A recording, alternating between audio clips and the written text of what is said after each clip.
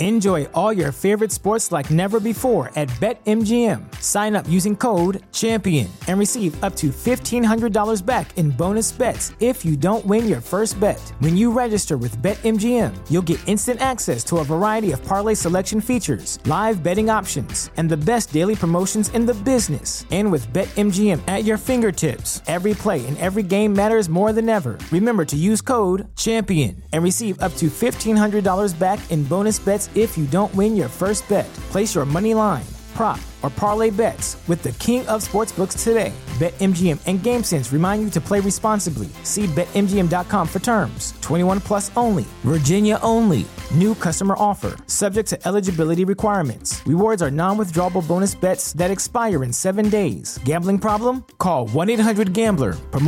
Promotional offer not available in Washington, D.C.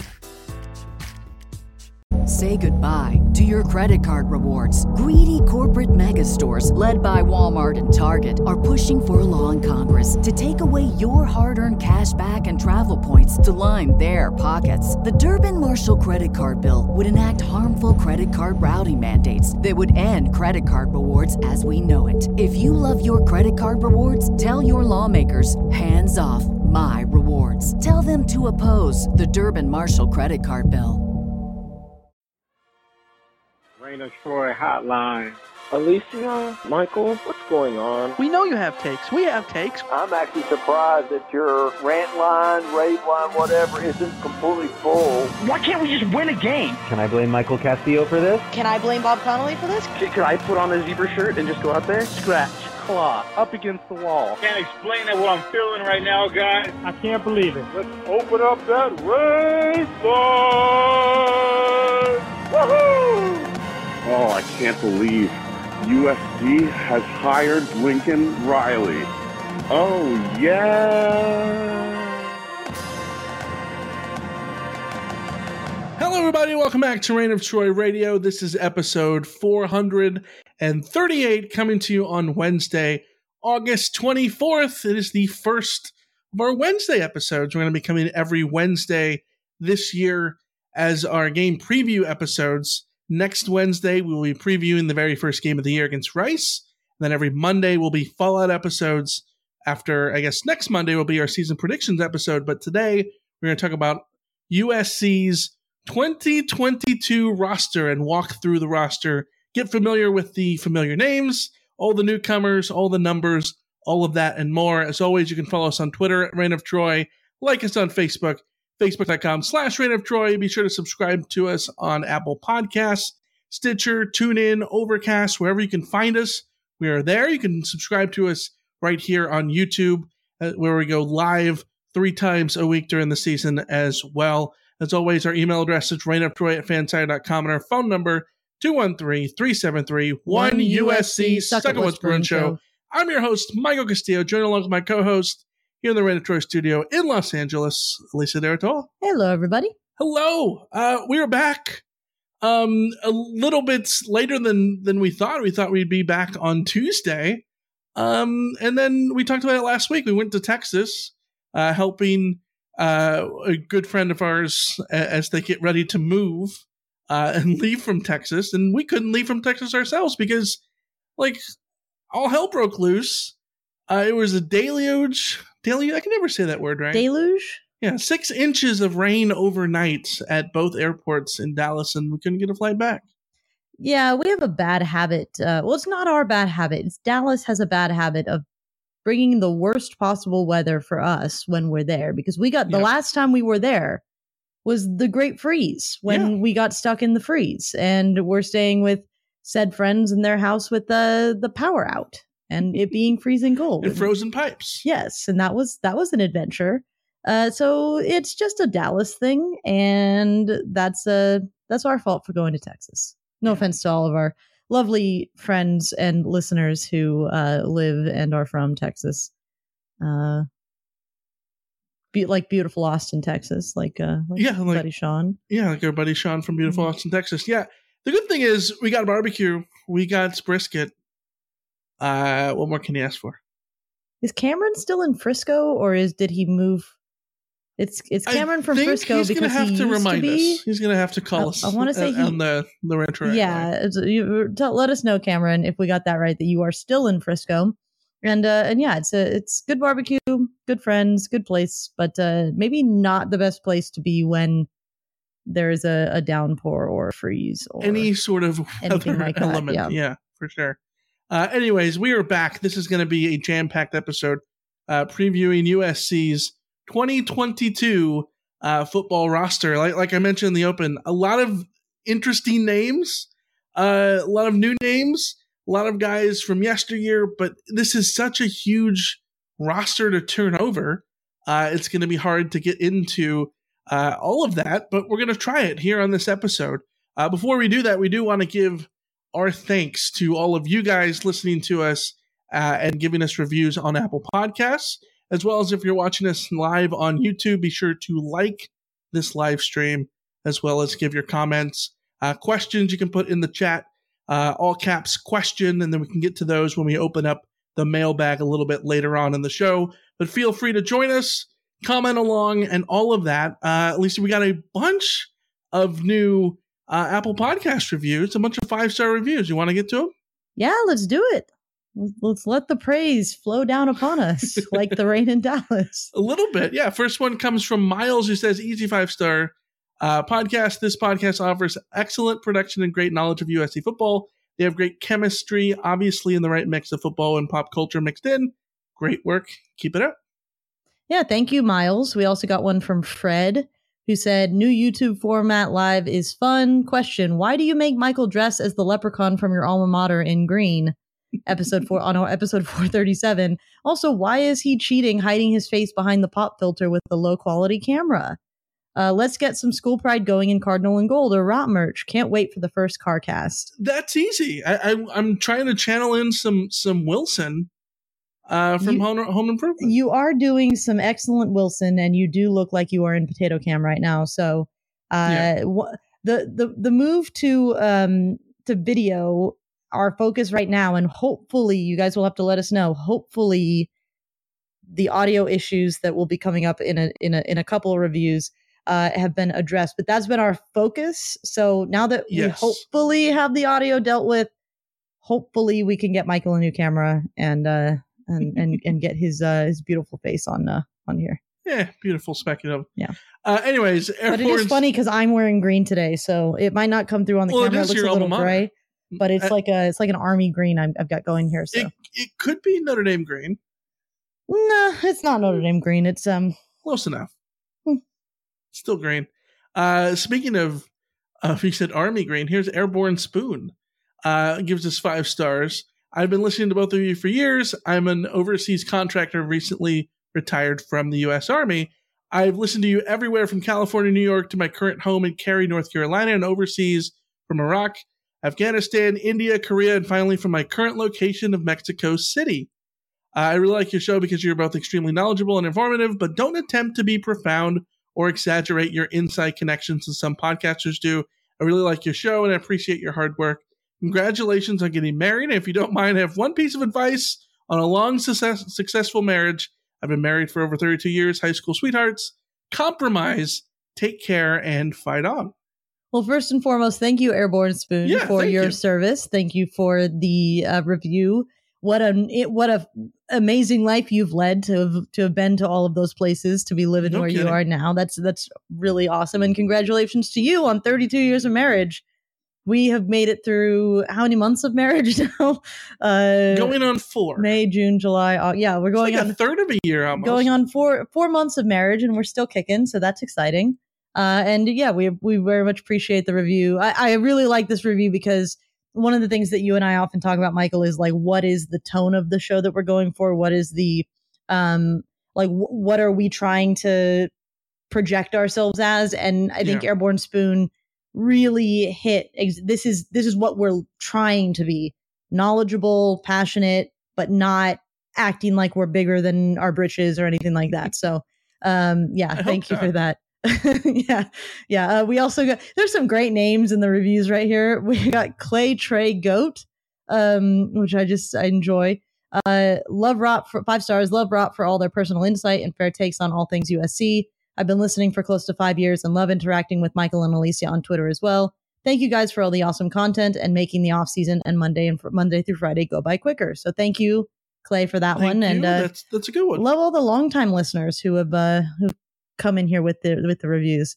Yeah, which leads us to SC Psycho gave us 5 stars. Longtime religious listener, first time reviewer. First of all, congratulations on getting married and Godspeed.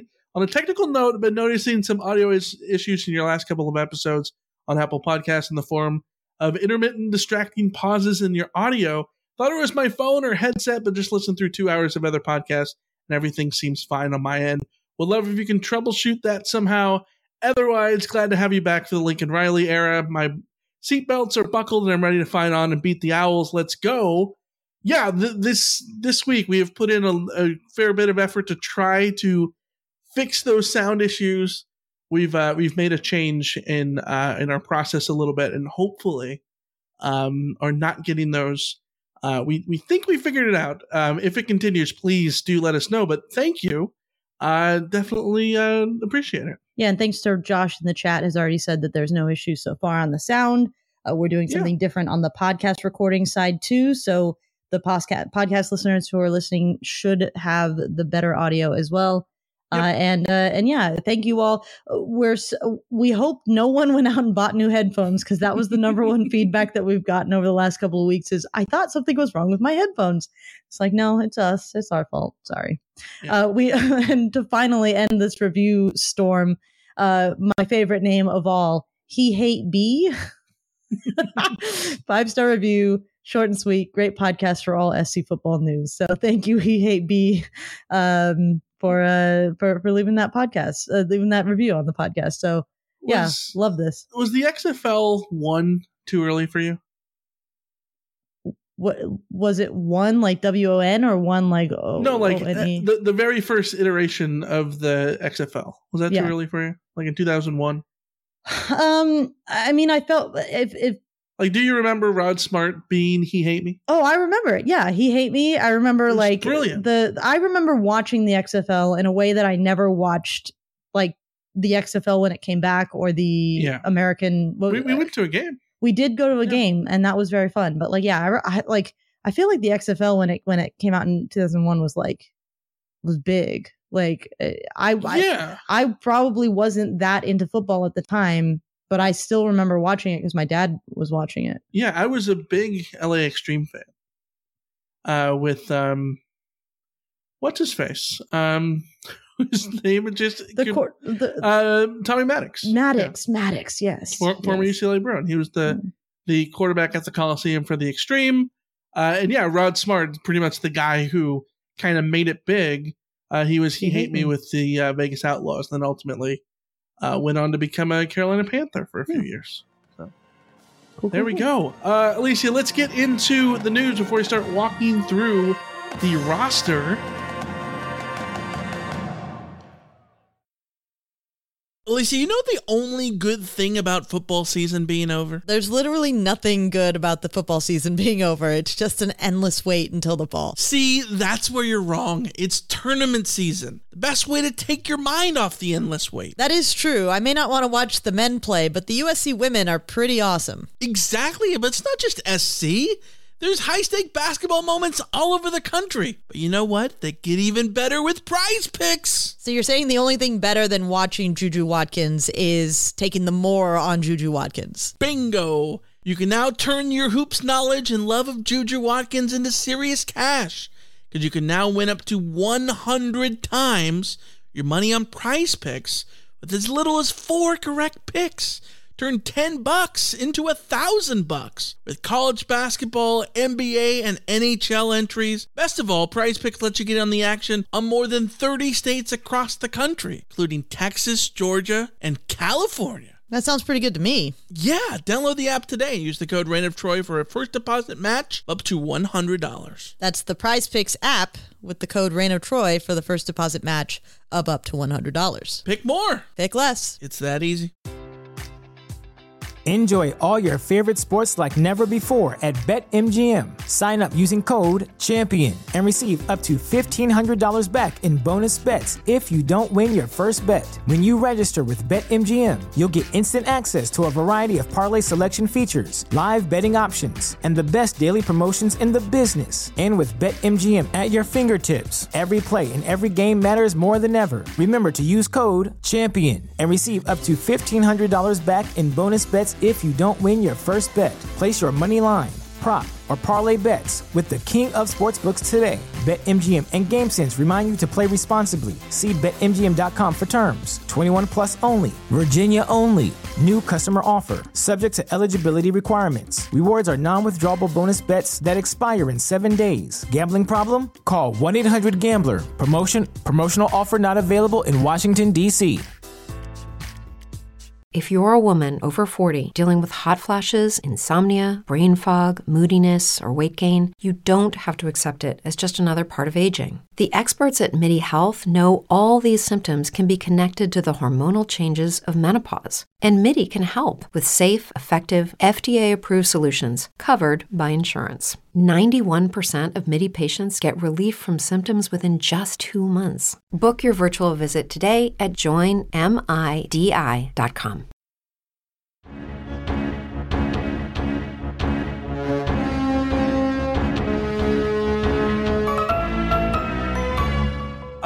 Why don't we start with some new NIL stuff? Lots of NIL things coming around, like left and right. There's new NIL stuff literally every day.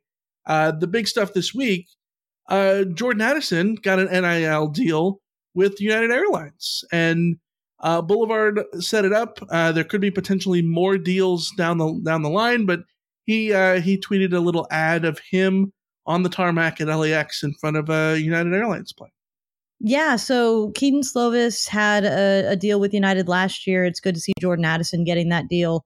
It's good to see, with some of the chatter this summer about like, oh, he wasn't getting the NIL stuff that he wanted to. Like, it's good to see this coming through for him. Yeah. I didn't really buy that is like a thing like, oh, he's unhappy or whatever, but you still want the Biletnikoff winner, the guy who came in and is looking to really raise his profile by coming to USC, getting that kind of deal. So many more, hopefully, that they will come and also get to cash in on that one.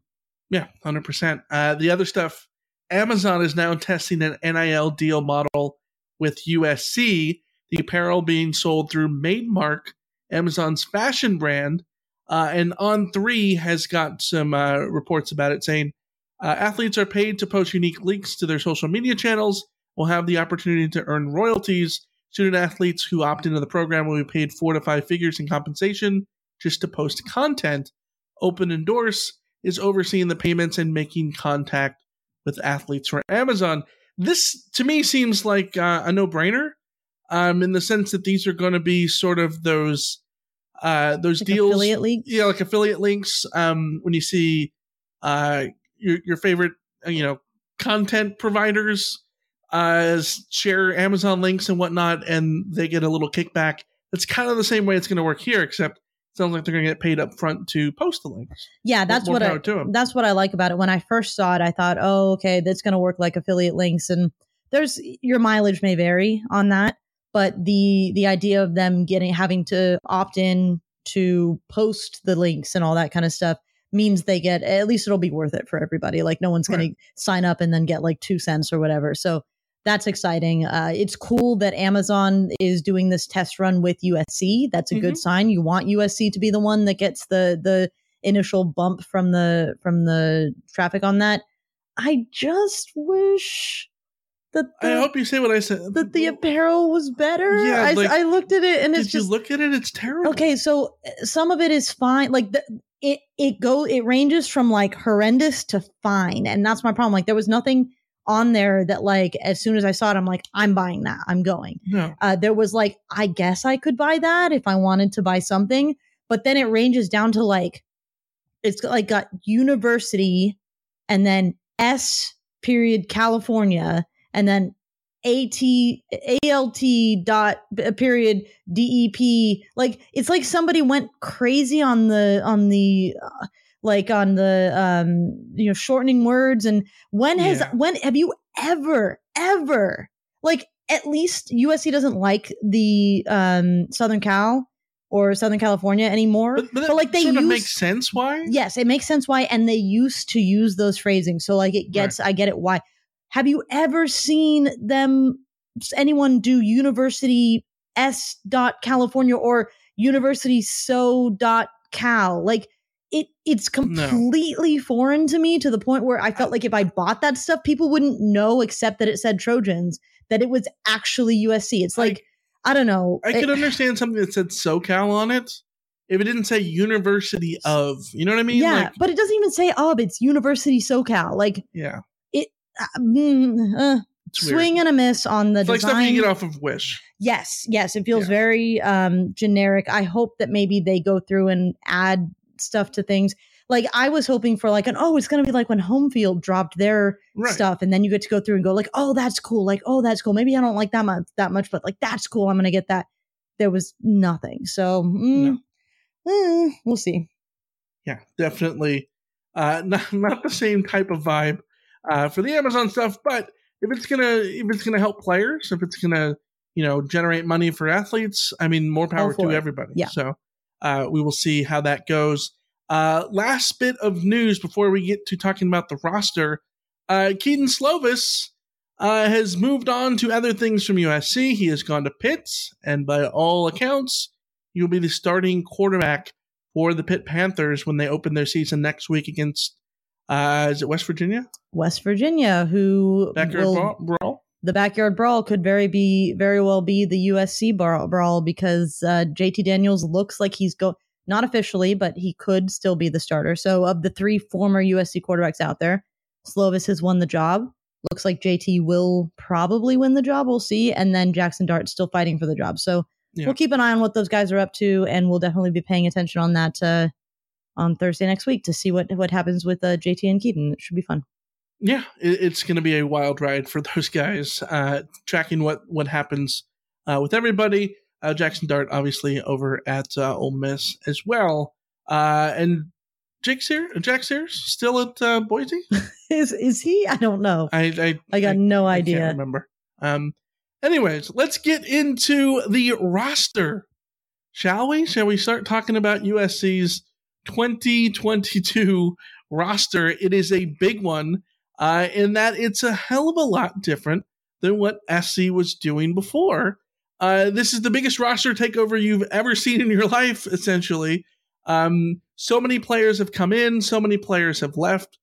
There's the COVID season has, obviously was putting things in flux with the 1 year extra of eligibility people had and how that was kind of forcing transfers. Now you add in Clay Helton gone, Lincoln Riley in. This is a completely different roster, so we want to take an episode to walk through the roster and get familiar with it as we get ready for a season that kicks off in about 10 days. Yeah, this is something that I needed to do myself, just writing some USC content for the Fansided.com like college football preview.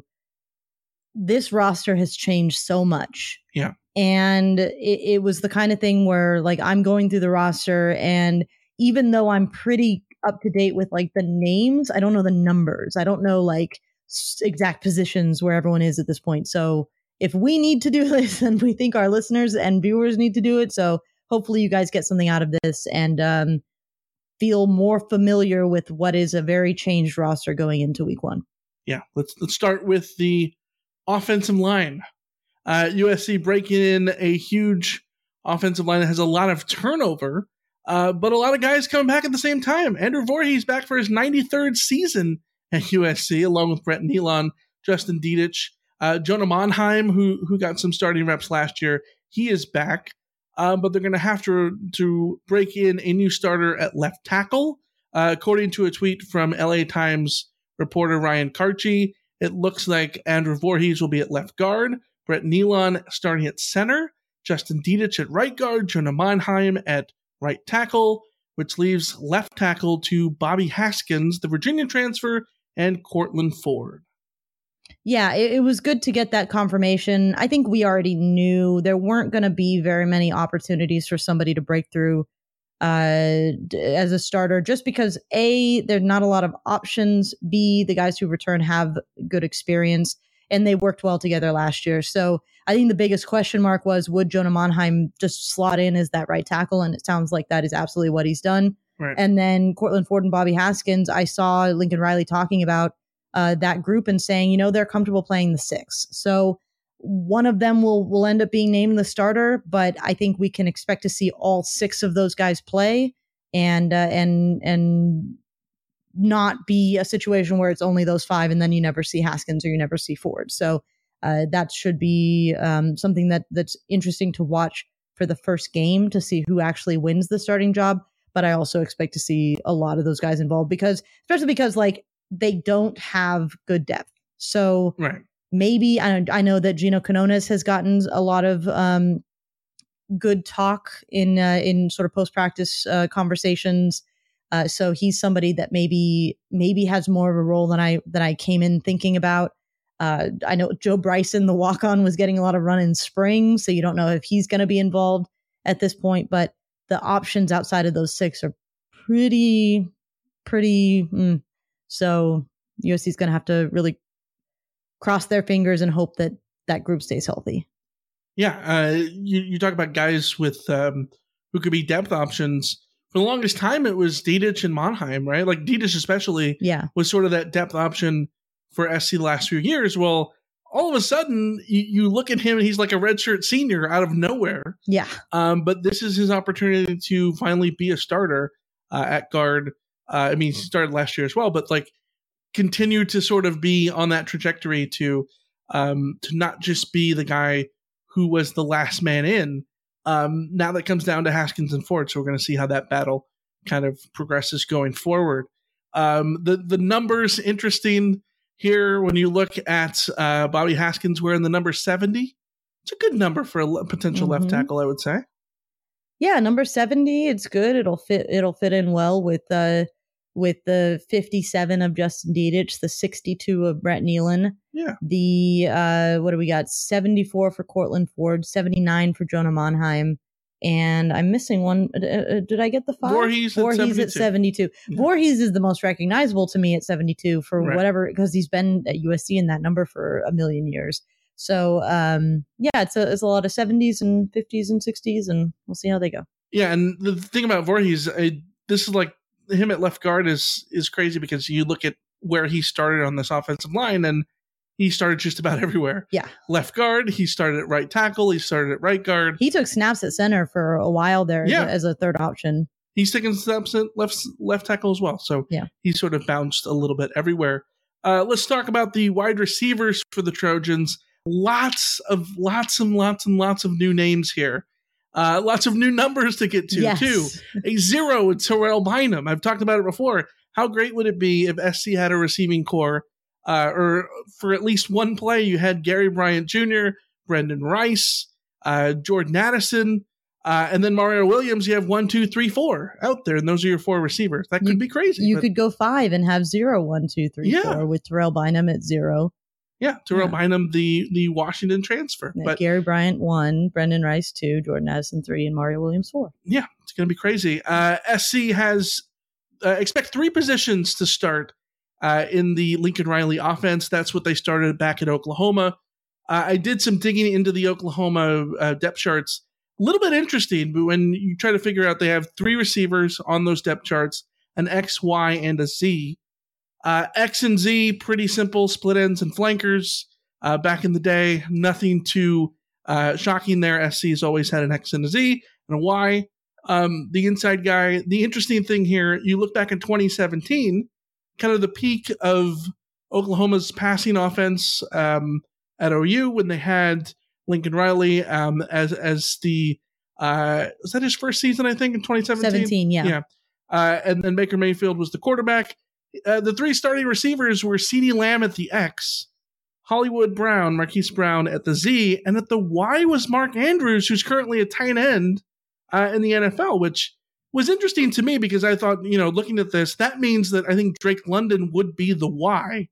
If you look at like 2018 Drake London at USC, he would have been the Y in this defense, or in this offense. 2019 Drake London as a freshman. Yeah, and this is where it would have been really nice if we had been able to be at practice to sort of sort out who is playing where. I think with this group, you have to sort of look at not necessarily trying to typecast them in the three, but sort of look at, you're going to have the three starters, but you're probably going to have at least 5 guys in the regular rotation, if not 6. And so you look at Jordan Addison, obviously he's the first name on the team. Pencil him at the X, I would say. Yeah, as they say in soccer. Mario Williams, it's just hard to imagine he won't be a starter for USC at this point, given his connection to Caleb Williams. And then you've got, I genuinely do not know who that third starter will be. It will be a surprise when we look at the first depth chart that comes out, because it could be Garrett Bryant Jr. He was a starter for USC last year. Right. He has production under his belt, and he's a really good player. And maybe Lincoln Riley can unlock some of his speed as a threat in this offense. But at the same time, Taj Washington, productive player. Brendan Rice, big potential coming out of Colorado. Yeah. You've got Kyle Ford, who, if you want to talk about like the Mark Andrews like tight endy body, to me it's Kyle Ford. I think Kyle Ford could be that wide guy. Yeah, exactly. Terrell Bynum from Washington could be a guy that really contributes. John Jackson III is another one of those sort of bigger body guys that they could play on the inside if they want. We know that Michael Jackson really thrived as a freshman in camp, so maybe this is the year he takes the step forward. Kyron Ware-Hudson, we haven't gotten to see anything from him because he redshirted last year. CJ Williams is the new guy coming in as the freshman, taking on the number 8. Like, we don't know what to expect from him. So, and Lincoln Riley has talked about him being very consistent and being very reliable for them. So this is a really interesting receiving core in that any combination of 4 of those names, with Jordan Addison being the only absolute lock, I would believe could be a starting lineup for USC this year. Yeah. I mean, even when you look at Kyron Hudson and CJ Williams, 2 guys who are on the younger side, they have every much to say about this as anyone else, right? Like, you look at Brendan Rice. Brendan Rice has 3 years of eligibility left after coming over from Colorado. Only 21 catches last year, 3 touchdowns for the Buffs, but Colorado's passing offense was atrocious. Miserably bad. I think I could throw more yards, in that offense than what they did You could year. Put Jerry Rice in that offense, and I don't know that he would have had more than 400 yards receiving. No, by the way, did you know that Brendan Rice is Jerry's son? I did not know that. But I mean, shocking I just learned about that one. Yeah. Yeah. But yeah, I think it's going to be interesting to see all the mixes and the combinations here. If you go with the big body inside at that Y, I wouldn't be surprised if it was Kyle Ford. If you want to go smaller, speedster guy, maybe it's Garrett Bryant Jr. I don't know. Taj Washington, someone who absolutely needs reps too. 54 catches, 602 yards, and a TD last year. Lots of guys to play around with. Let's move on to the tight ends. Lisa, your favorite position. Yep. This one's a little interesting because, as we mentioned with Mark Andrews, if someone is really a receiving tight end, they could be in the mix to start out wide as a wide receiver, or they could just be labeled an H-back on the upcoming depth chart. Look for them in either spot, even though I do think it'd be interesting if SC put out a depth chart that labeled them as tight ends for, SC fans' sake. Maybe? And other coaches have done that before. They've changed their terminology when they've gotten to USC. So it's possible that they could do that. Yeah. Who do we think starts here? Is it Malcolm Epps' job to sort of lose? So I've been sort of penciling in Malcolm Epps just because he's got sort of seniority, and I don't trust that Josh Fowler will be healthy, and Jude Wolf is going to be injured. But at the same time, like, I wouldn't be surprised given the new sort of offense and everything, like that Lake McCree. I would not be surprised if he just came through and was the starter. So this is a really wide open group as well, in a little bit more of a big question mark sense than the wide receiver core. It's like, well, anybody could just pop up. Like, this is a who will be available. This group has a really bad injury history across the board. So I'm very curious, but Lake McCree could eat here. Malcolm Epps, number 19. I liked what I saw from him last year in terms of getting himself settled, but Lake McCree is really the guy with the ceiling that stands out of this group. If you sort of discount that Jude Wolf is injured again, and we don't know when he's going to be back. Yeah. So who knows when he'll have a chance to live up to the hype. Ethan Ray and Josh Follow, I'll believe that they will play when I see them because the injuries have been beyond. And then Sean Mahoney's the former walk-on, so he might get time because this group is a little thin. But it's like throwing a dart. Like I have no idea. Yeah, I think for me, I just want to see Lake McCree, what Lake McCree can do. When it came out last year that Michael Trigg was transferring, that was a huge blow because loss, yeah. Everyone had kind of put their eggs in the basket of Michael Trigg at the tight end spot. But Lake McCree was really good. Only 4 games last year, 7 catches, 91 yards. And I feel like all of those catches kind of highlight real catches. So I'm excited to see what he can do for SC in the passing game. So Epps and McCree, absolutely, I think the guys to keep an eye on, and we'll see how everything else comes to fruition there. Let's move on offense and talk about the running backs. A completely new running back room for the most part. The only one that's back is Darwin Barlow. Everyone else, a whole bunch of new names. Travis Dye, the presumed starter, the transfer from Oregon, 211 carries, 1,271 yards, 16 touchdowns, 16 rushing touchdowns last year for the Ducks. Also had 46 catches, 402 receiving yards, and 2 receiving touchdowns for the Ducks last year. I think that'll play. I absolutely think that'll play. And you mix it in with the speedster Austin Jones, transfer from Stanford, and then there's Raleek Brown, who is the highly touted incoming running back as well. Yeah, this group is going to be fun to watch because there's unknowns in terms of how will Travis Dye and Austin Jones fit in. Yeah. There's the unknown of how much action will Raleek Brown see.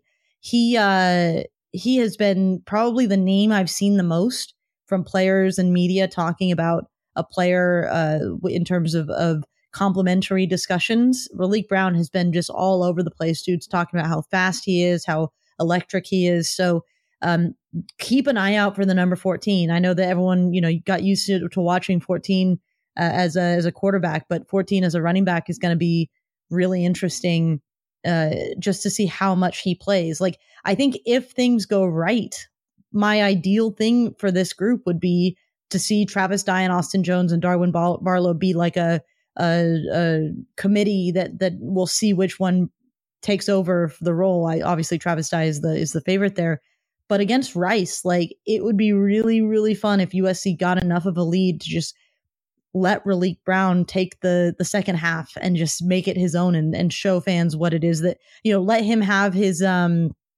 moment like Stephen Carr against Western Michigan. Like Stephen Carr against Western Michigan, yeah. Or oh my gosh, why am I forgetting Keenan Kristen against Arizona? Yeah, just like have that moment and get us all excited about the young talent. That would be a lot of fun. But at the same time, this group is a little bit thin. Yeah. The good thing is the depth that's there is good depth. If you get down to Darwin Barlow, I don't think you're in trouble. Yeah. But if you get down to Darwin Barlow, you are talking walk-ons getting major reps, and that's worrisome. I guess they're thin in that you want more dudes than those leading 4 because you miss Brandon Campbell, who transferred away. But at the same time, Darwin Barlow was good last year when he was in there. Like, I don't think, he's any slouch. The transfer from, was it TCU? Yeah, TCU. He came over. Yeah. 62 carries, 289 yards last year and a couple of touchdowns. Like, I think he can absolutely contribute. So I think those top 4 guys you should expect to get their fair share of reps. Let's go talk about the quarterbacks. I don't think there's much time to spend here. No.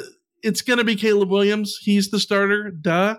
Last year at OU, he started the last 8 games, appearing in 11 games total. 21 touchdowns through the air, only 4 picks. A passer rating of 169.6, 435 yards on the ground. True dual threat guy, something USC has not had in decades. And it's going to be fascinating to see how that fits into this offense. And it should fit pretty well because this is an offense that he knows quite well over at Oklahoma. He did have some growing pains as a freshman, but for a freshman to put up 21 touchdowns and 4 picks and complete 64.5% of their passes, you take that. I mean, 169.6 passer rating, sign me up. Yep. 435 yards and 6 rushing touchdowns, sign me up. Yep. He has endless potential. And the thing that I think gets me the most excited about Caleb Williams, aside from the fact that he's wearing my number 13, which was my number growing up, is that everyone who is around him talks about his mindset is more like is built for the competition. Like he will not let himself not succeed. And I think that is the kind of thing, the sort of hard mindset that USC needs to have coming in this year in order to let this season play out as positively as possible, because there will be growing pains. But if you have a quarterback who's just dragging you to the finish line, then all of those little hiccups mean that much less. So yeah, I'm looking forward to seeing him on that front. Yeah, I think it's another fascinating year to see what a USC quarterback can do, especially one who transfers in with so much valued hype, such as Caleb Williams, something SC hasn't seen. Let's move to the defensive side of the ball, though. Talk about the defensive line. A lot of moving parts here. I think this one's going to be interesting to see what all comes together. OU under Alex Grinch has started 3 guys on the defensive line, defensive end, a nose guard, and a defensive tackle. Yet I think Tuli Pelotu is the guy, the main dude here. He's the one that you see on billboards and whatnot. What do you make of this unit, and who stands out for you? Yeah, Tuli Tuipulotu is the one leading the way. That the line will go as he goes. He has so much ability, and I would just love to see this Grinch offense let him roll. Yeah. But he needs support. He needs help, and this is where he will be the one that leads the way. But the group as a whole needs to be so much better than they've been in the past. Nick Figueroa, we've liked him in the past. Last season felt like a step back. So yeah. I'd like to see him rebound because we know he can be better. He's got the number 99 now? Yeah, he moved to number 99. Yeah. Like that number. It's going to be weird to see a lot of focus on him with that number. Yes, yeah. And then at nose guard, you've got, by all accounts, it's going to be Stanley Taufu, which good for Stanley, bad for me and my ability to pronounce his last name. We said when he arrived as a freshman that we were going to call him Stanley T. Sticking with it because I barely still know how to spell it. Go for it. No, it's just I have a mental block, so there we go.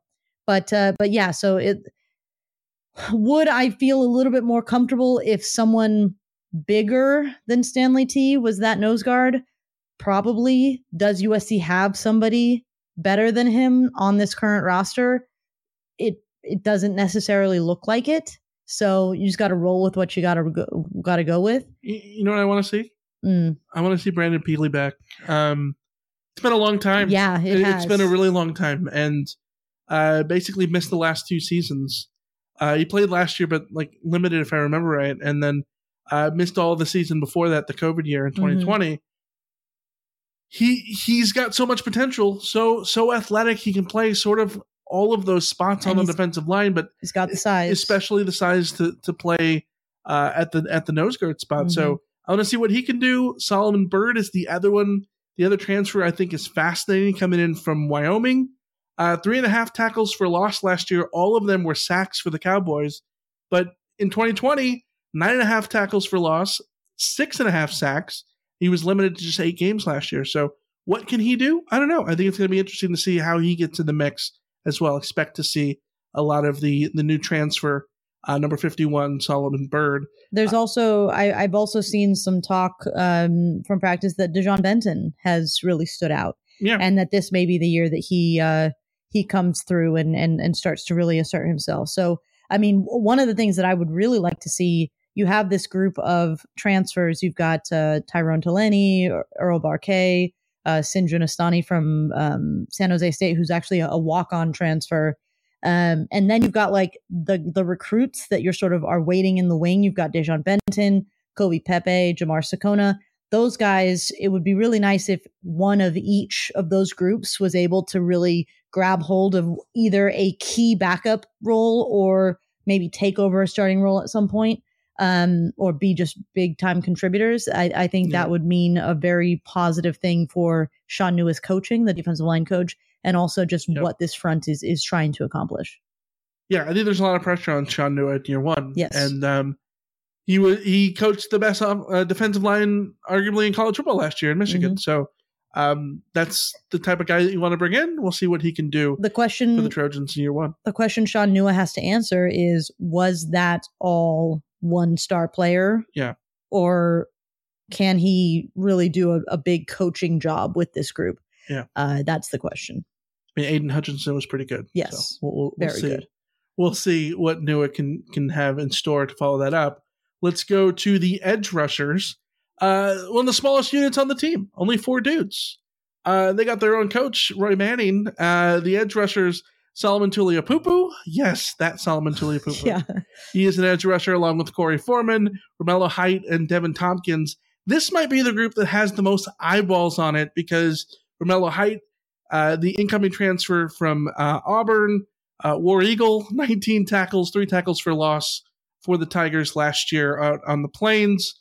And then there's Corey Foreman, 3.5 tackles for loss last year. Someone that everyone has a ton of anticipation for, the number 1 recruit in the class of 2021. He's been injured so far in fall camp. Then there's Solomon Tuliaupupu, who's been injured since 1943. You want to see him on the roster, right? You want to see him out on the field. There's so much anticipation to get him out there. He's sort of the fan favorite because he's easy to root for, because he's had such a difficult career and difficult time staying healthy. Hopefully, you want to hope that this is his opportunity to get out there. What do you make of this group? Romello Height better be good. Why? Because he's wearing number 2? Well, he's wearing number 2. I mean, Foreman's wearing number 0. Yeah. No. It's more just like because Solomon Tuliaupupu and Corey Foreman have missed a lot of time with injuries just this camp. Corey Foreman missed spring camp. Like they're Foreman and Tuliaupupu, I saw in tweets today, were back at practice. So that's good. Like they're getting, you need them as the season gets closer. But like so much is rolling on Romello Height's shoulders, and he has potential for sure. But it's not like he was a star player at Auburn. He's coming to USC to get his opportunity. And man, if he came to USC to get the spotlight on him, the spotlight's going to be on him. He needs to come out like a wrecking ball and just dominate early because USC needs that desperately from this position. Now, ultimately, the goal will be to get Corey Foreman to be an absolute monster in this role. But I think that SC fans should come into the season with a lot of patience around Foreman. He has missed so much time this offseason that if he is, by October, I want to start thinking about where is Corey Foreman. I'm not even going to be thinking necessarily where is Corey Foreman in the first 3-4 weeks of the season, because he just needs time to get back up to speed. And I'm not going to try and put too much into expectation on him, but that means that the expectation has to transfer to somebody. And Romello Height could be a make or break player for USC this year. It's going to be fascinating to watch, because if USC doesn't have anyone in this group to rely on, I don't know what you do. I think you get multiple, right? This is going to be a multiple defense. Yes. I think you got guys in the inside linebackers who could be, outside as a rush guy. One of those guys I think we're going to get to in a couple of minutes. I think you go back to the defensive line dudes, and maybe a Solomon Byrd can go outside and be an edge rusher, right? Mm-hmm. Maybe a Nick Figueroa can be an edge rusher. Those guys as a defensive end are already sort of setting the edge in that way, even on the line itself. So I think there's ways to get multiple and to play around with it. And I think you're going to see out of a defense like Alex Grinch's that lives and breeds multiple looks, that you're going to see so much, so many different fronts and looks anyways that there's going to be a lot of guys in and out of the lineup as it is. You want to be doing multiple looks because you want to, though, not because you have to. And 100%. That's really the question. Yeah. And because they're looks that make sense for you defensively. Yes. And to see how everything, kind of fits together. We got a comment that says rumors that they're running a 3-3-5. Yeah, essentially. When you look at the depth chart that Oklahoma put together last year, that's how it was positionally. Mm-hmm. 3 guys on the defensive line. There was, we talked about an end, a nose guard, and a defensive tackle, an edge rusher who's considered essentially a linebacker in this defense. Yeah, it's basically the rush linebacker. I think that's even listed.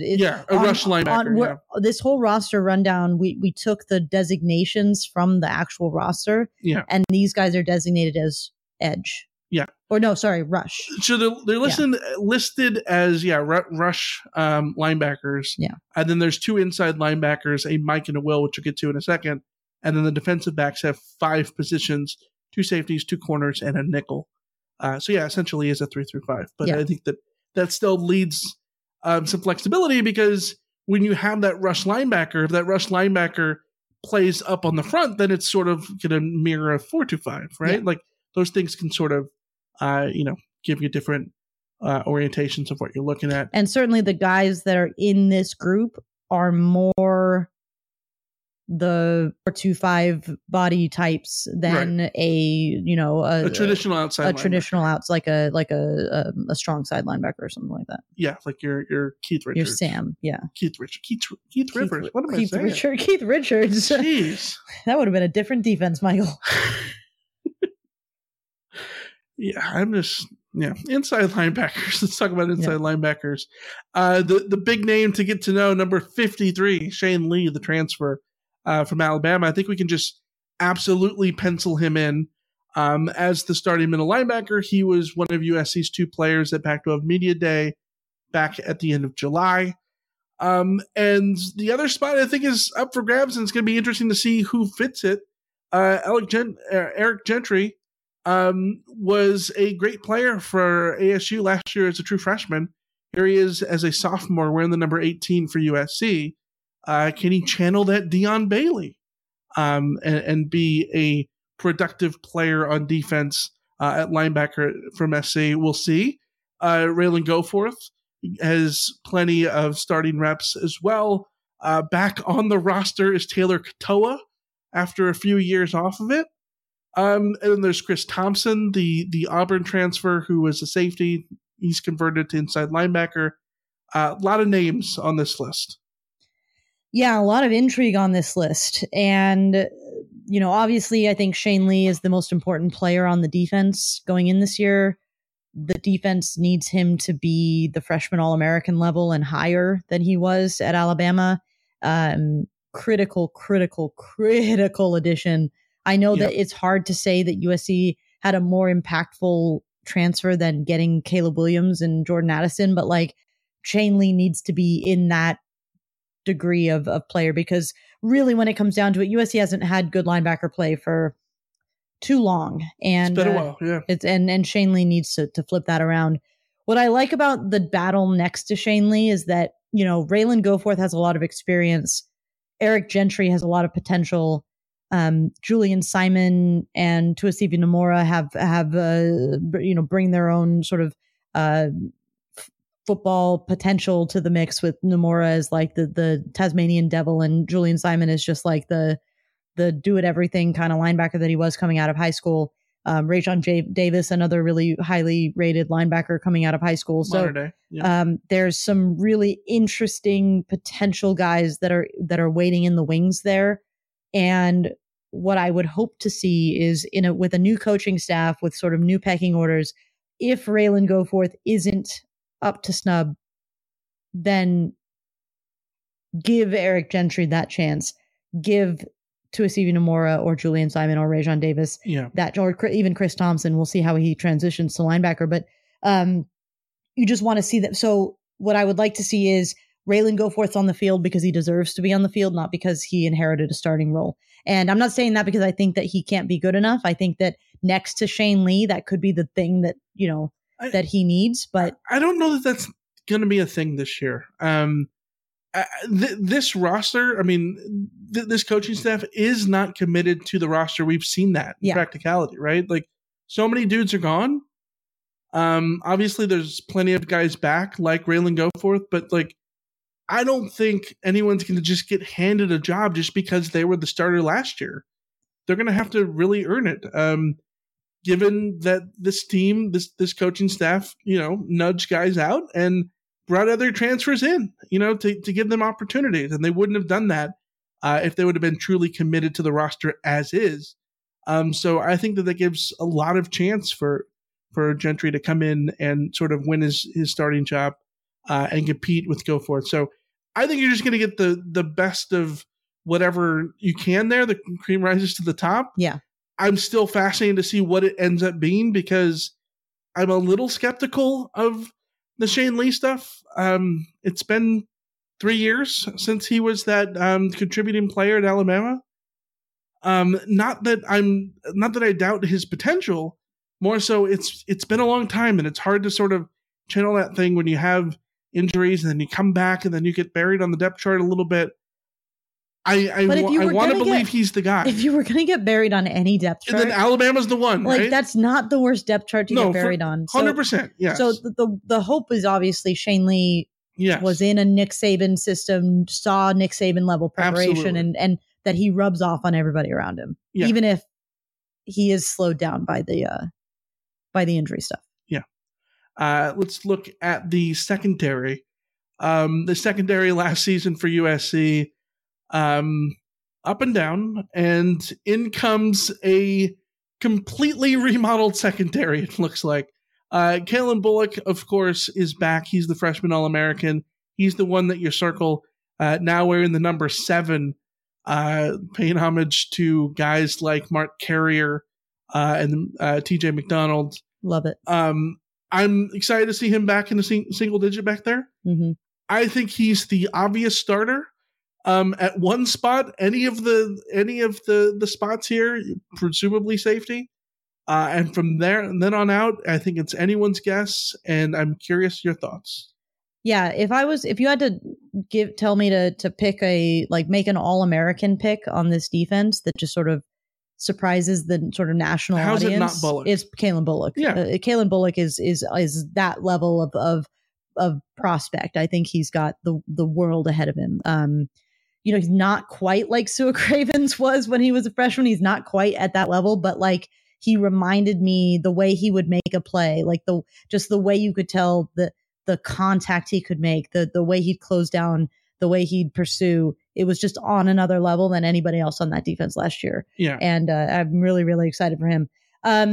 Xavier Alford, the transfer from Texas who got a decent amount of playing time last year, would be my pick to be the starter next to him at safety. Obviously, Bryson Shaw has come in from Ohio State with some starting experience, although based on people I've talked to, it wasn't necessarily good starting experience. So he was third on the Buckeyes in tackles. Yeah, but from a safety spot, maybe that's not the greatest thing.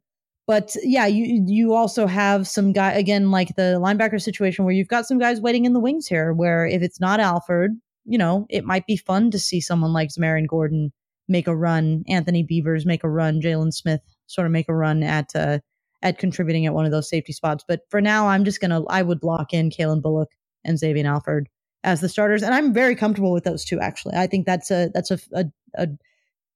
decent enough safety starting pair to rely on this season. Yeah, and at the corner spots, bunch of transfers in. Mekhi Blackman comes in from Colorado. From OU, you have Latrell McCutcheon. Jacoby Covington from Washington. Yeah, and then Domani Jackson, the top recruit in the state of California, from Mater Dei, is wearing the number 1 on defense. What would make you the corners?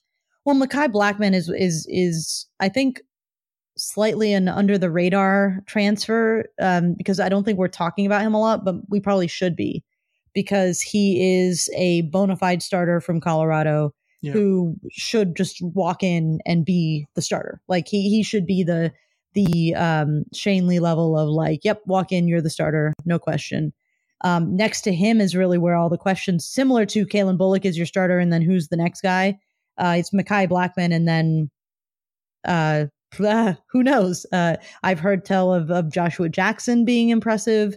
From two-time state champ Narbonne, yes. Yeah. Sierra Wright has been talked about a ton in fall camp, and not always just in the he's being asked about a lot in fall camp, which was, I think, the case early on, but like he's getting name dropped by Lincoln Riley and other people more and more often. So maybe he's in the mix to be more of a contributor than I would have expected coming in this season. But there's a group here that's a little bit unpredictable.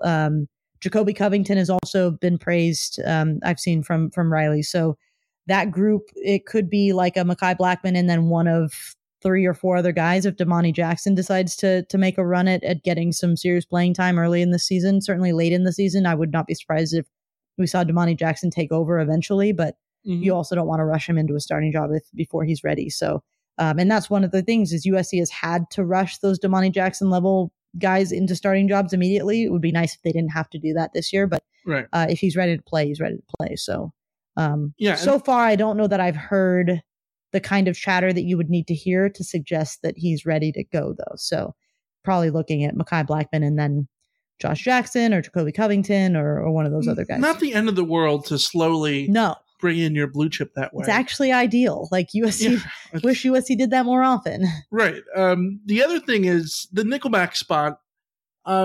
Is this just Max Williams' spot? Max Williams. Max Williams, I talked about Solomon Tuliaupupu being like a fan favorite because of the effort that he gives and the hope that everyone has for his potential. Max Williams is so much that guy too.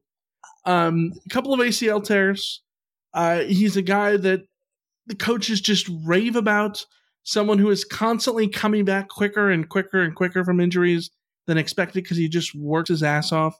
And someone who has such great football IQ, might not be the fastest guy out there, might not be the twitchiest, but I don't think he's lying about anything about there because he has such good awareness, is always in the right place at the right time. And I think if you can put him at nickelback and get starting reps out of him and strong contributions, you can feel really good about the secondary. No one at USC, and I mean no one on this roster deserves a full season of starting action more than Max Williams. Yeah. The stuff this kid has gone through outside of his control with injury, the way every time he's fought back ahead of schedule to get back to absolutely be in the mix.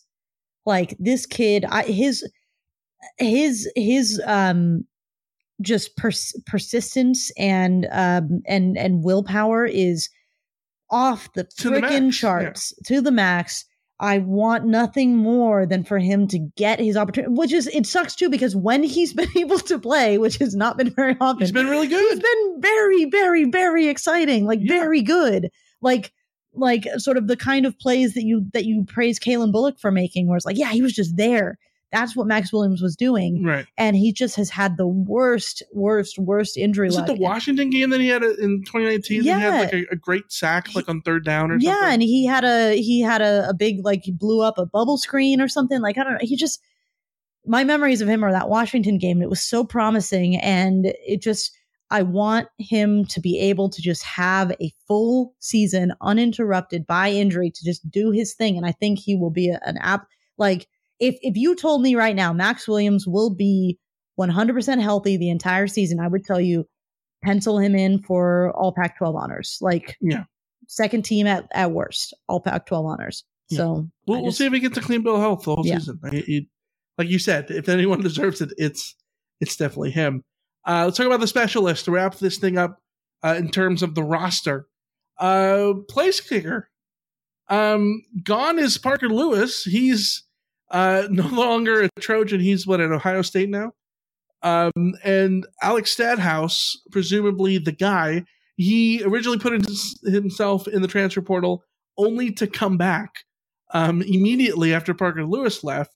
Dennis Lynch, I think, is someone to keep an eye on because friend of the pod, Chris Trevino, always talks about how great Dennis Lynch is. So I'm with Chris that I want to see Chris be happy and Dennis Lynch get some reps, but I think Stadhouse is the guy to expect as the place kicker. The long snapper position wide open because Damon Johnson is no longer here. He was here for like 84 years, it felt like. Yes, he was here for 84 years, and he made us not have to talk about the snapping position for 84 years. The last lovely. Two, Damon Johnson and Zach Smith, never had to talk about it. Lovely, lovely, lovely. I'm going to just assume that Jack Casasante is going to be the guy because he's the oldest, but I have no idea, to be honest.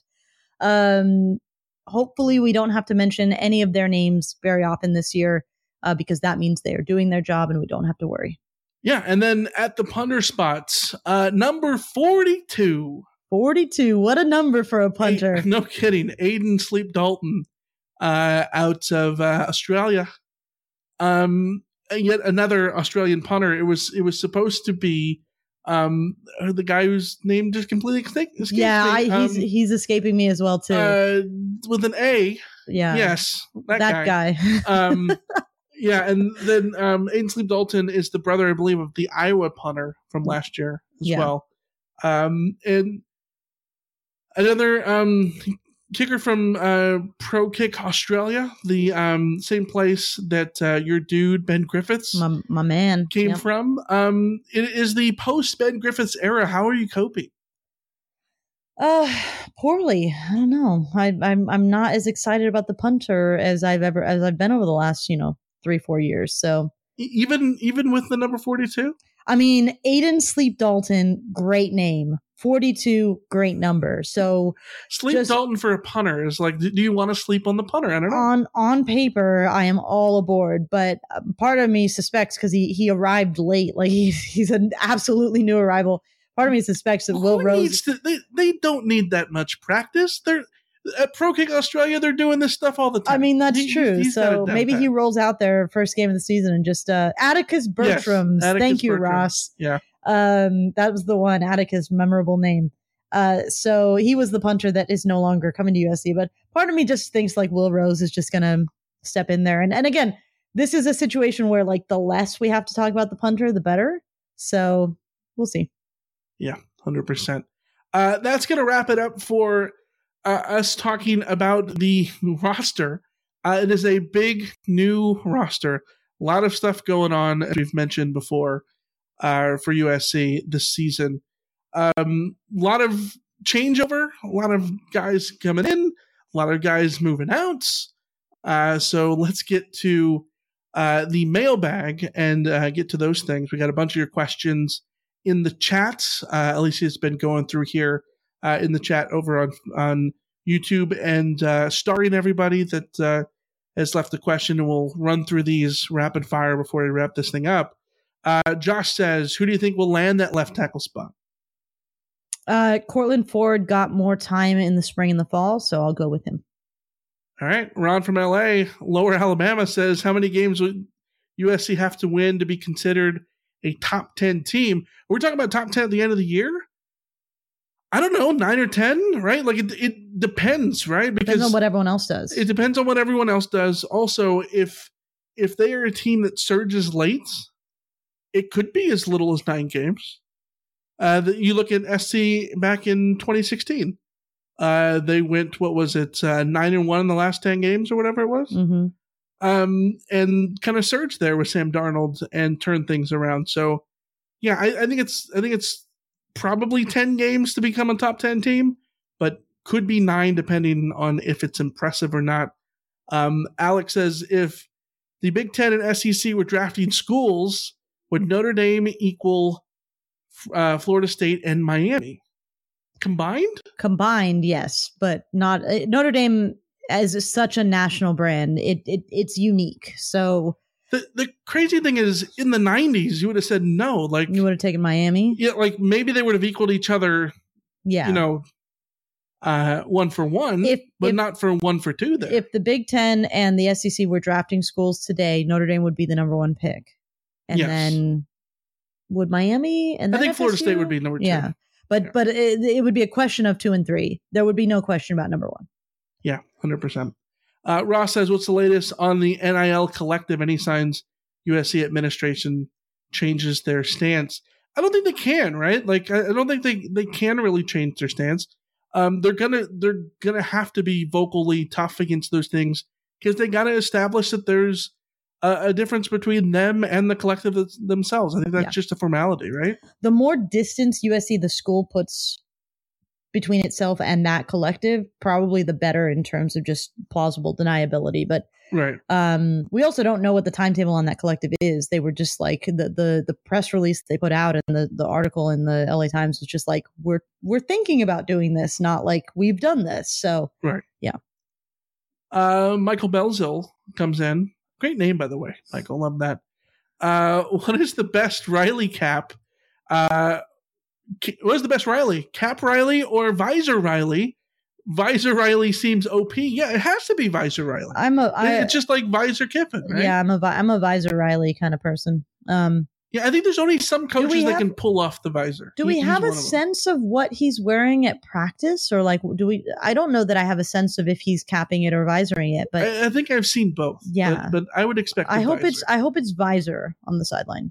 Yeah. Next question. Hugo says, guys, why the Utah hype? Ohio State put 20 opt-outs in the bowl. They won a week conference. Oregon was not very good. Oregon was not very good, but they drubbed Oregon twice. And I think that if you're Utah and you're playing a team like Oregon, drubbing them twice is how you beat them. Utah did not falter after they made the move to Cam Rising and really solidified everything there at the end of September. They were a runaway freight train, and they dominated teams as they should, which is not really what you've seen from Utah before, because Utah has done this thing where they've been very good at winning close games. That team last year from Utah was just thoroughly trashing teams left and right.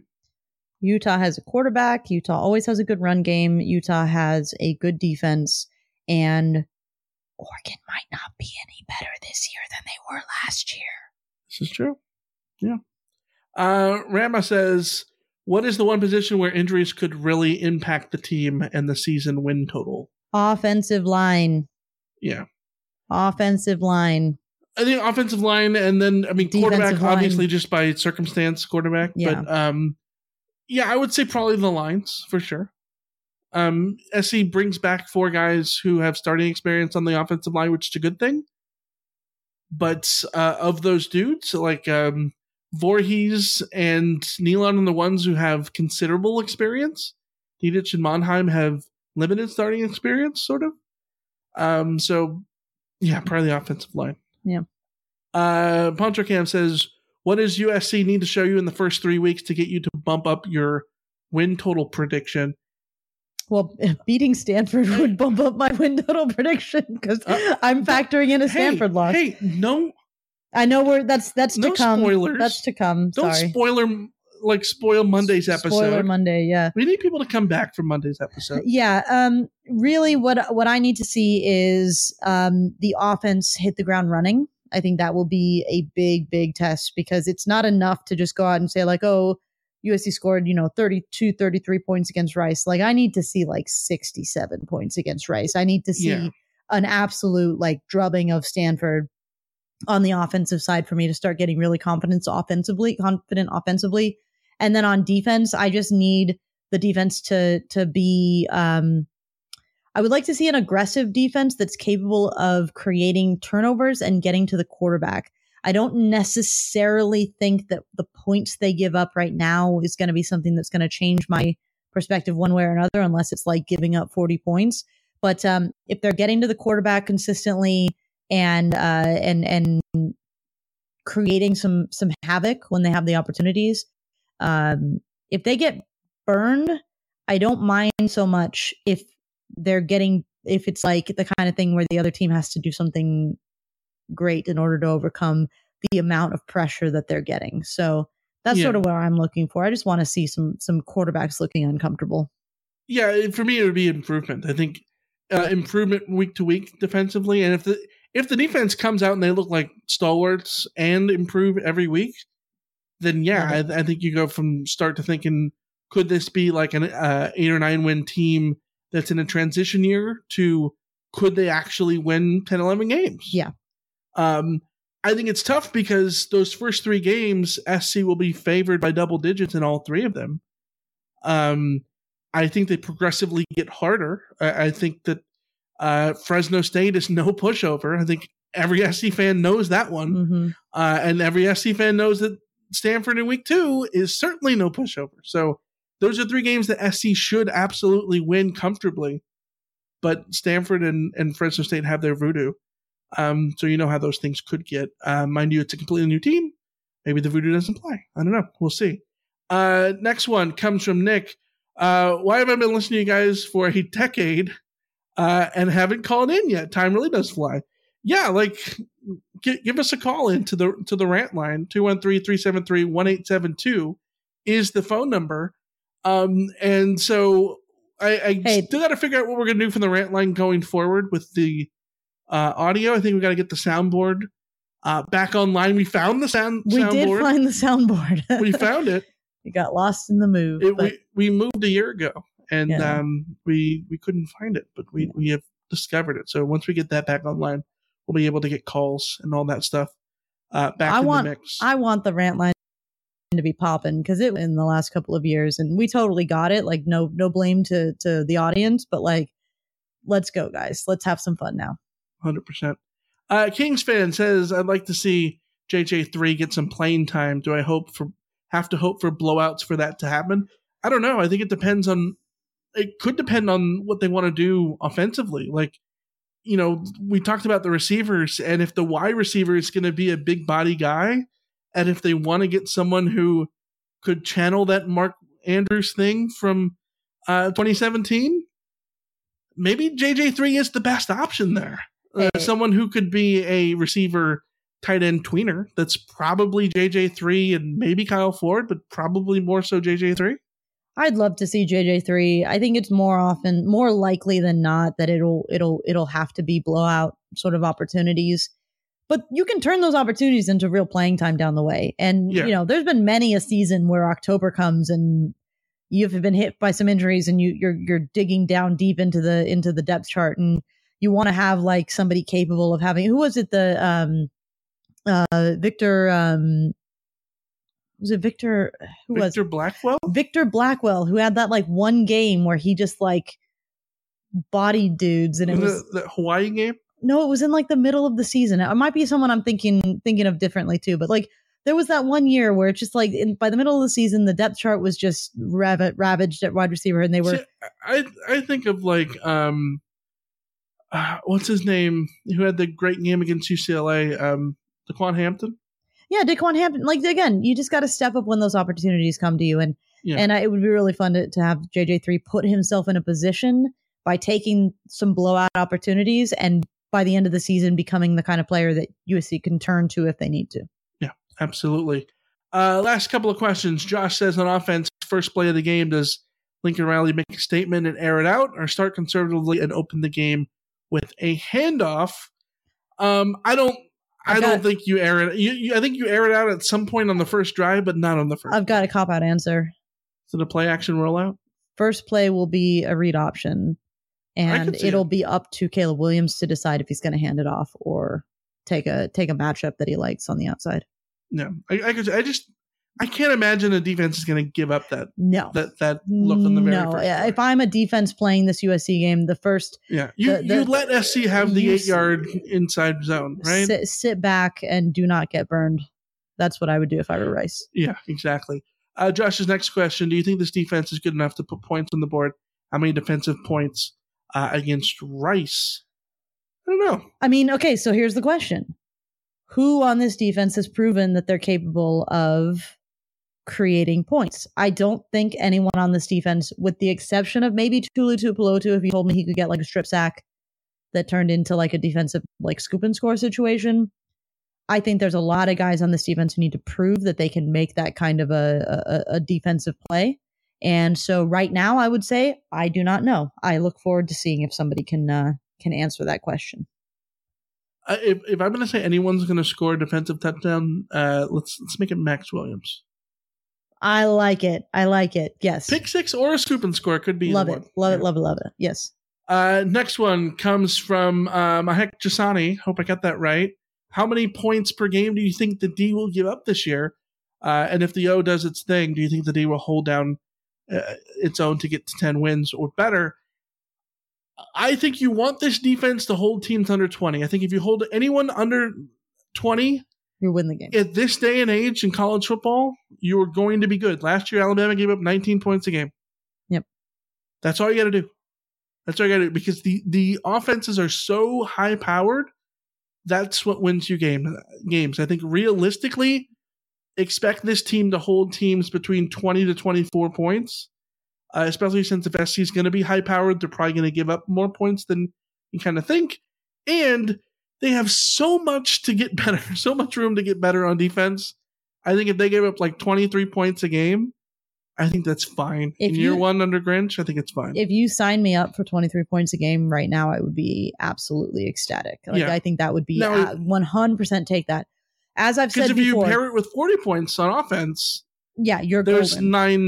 nine wins in there. As I've said before, the problem is not the season average, which I would say if you're at 24 points, you're not in the worst position in the world. Right. The problem is how many games do you give up 12 and how many games do you give up 50? Yeah, 100%. Because you can end up with a 24-point average by doing things like that.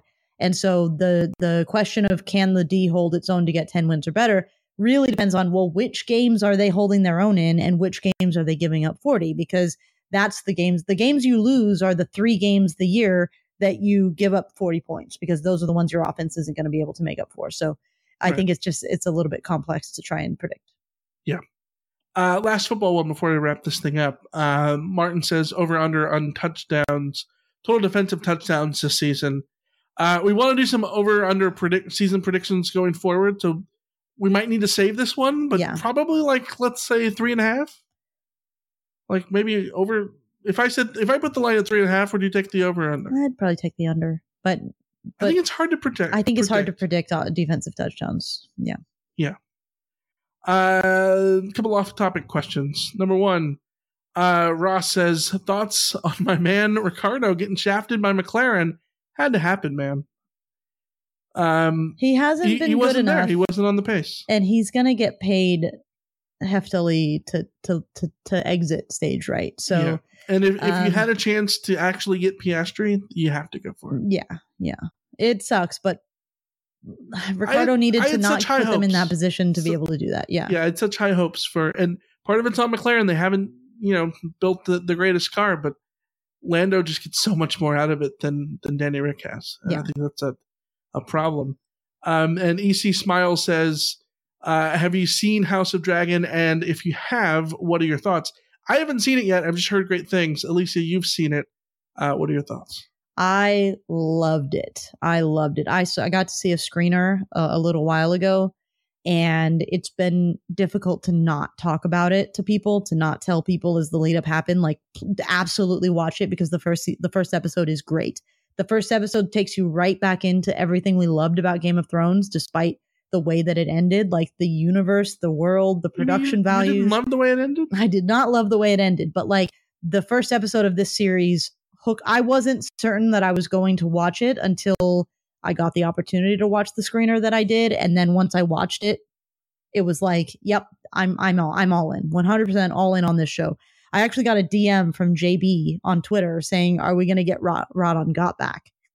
And I would love to do a Rod on Got. There is no way in hell we can have time to do a Rod on Got. But maybe if Michael ends up, biting the bullet and actually watching the episode sooner than later, maybe we can do a little like post cast, like what are we looking forward to on Rot this Sunday situation. So maybe we could do a little 5-minute thing at the end. Yeah, who knows?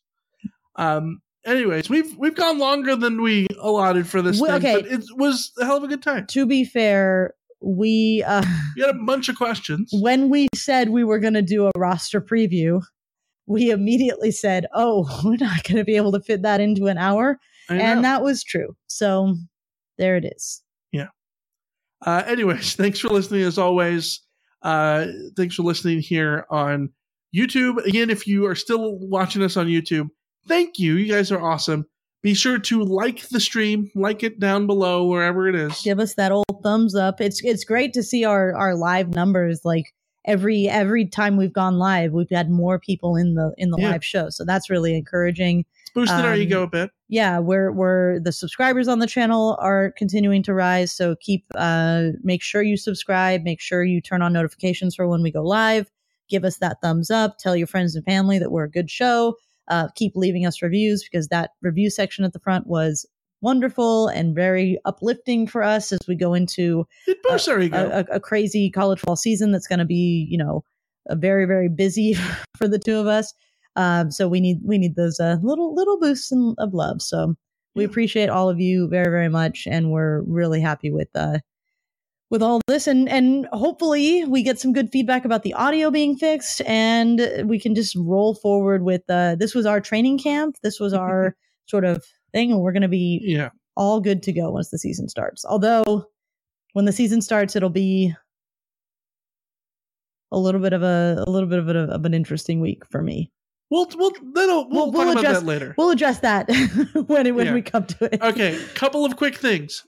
Our next live show is on Monday. Monday at 9. What am I talking about? Monday at 5 p.m. as always. And this will be the schedule for the rest of the fall. Monday, Wednesday, 5 p.m. Yes, Monday, Wednesday, 5 p.m. And then we'll be live probably, we got to figure it out, like 20 minutes, half hour, whatever, after each game for CarCast. Also, this will not be a live episode, but if you listen to us over on Apple Podcasts and all that, there will be another episode that should drop about Friday or so, with a roundtable with some of our friends. You may know them. You may not. You probably know them. So look for that over on all the other podcast feeds. That will not be video. That'll just be traditional podcast. But we'll be back for you on YouTube, 5 p.m. on Monday. Until then, we will see ya. See ya. See ya.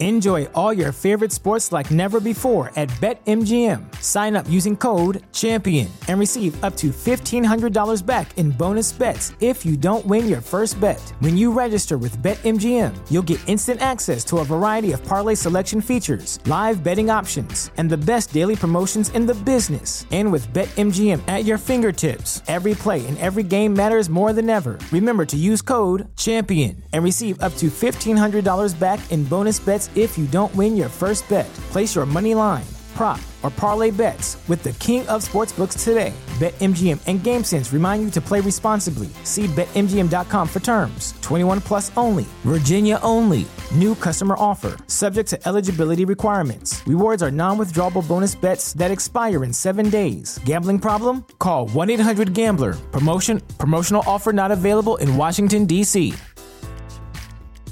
If you're a woman over 40 dealing with hot flashes, insomnia, brain fog, moodiness, or weight gain, you don't have to accept it as just another part of aging. The experts at MIDI Health know all these symptoms can be connected to the hormonal changes of menopause. And MIDI can help with safe, effective, FDA-approved solutions covered by insurance. 91% of MIDI patients get relief from symptoms within just 2 months. Book your virtual visit today at joinmidi.com.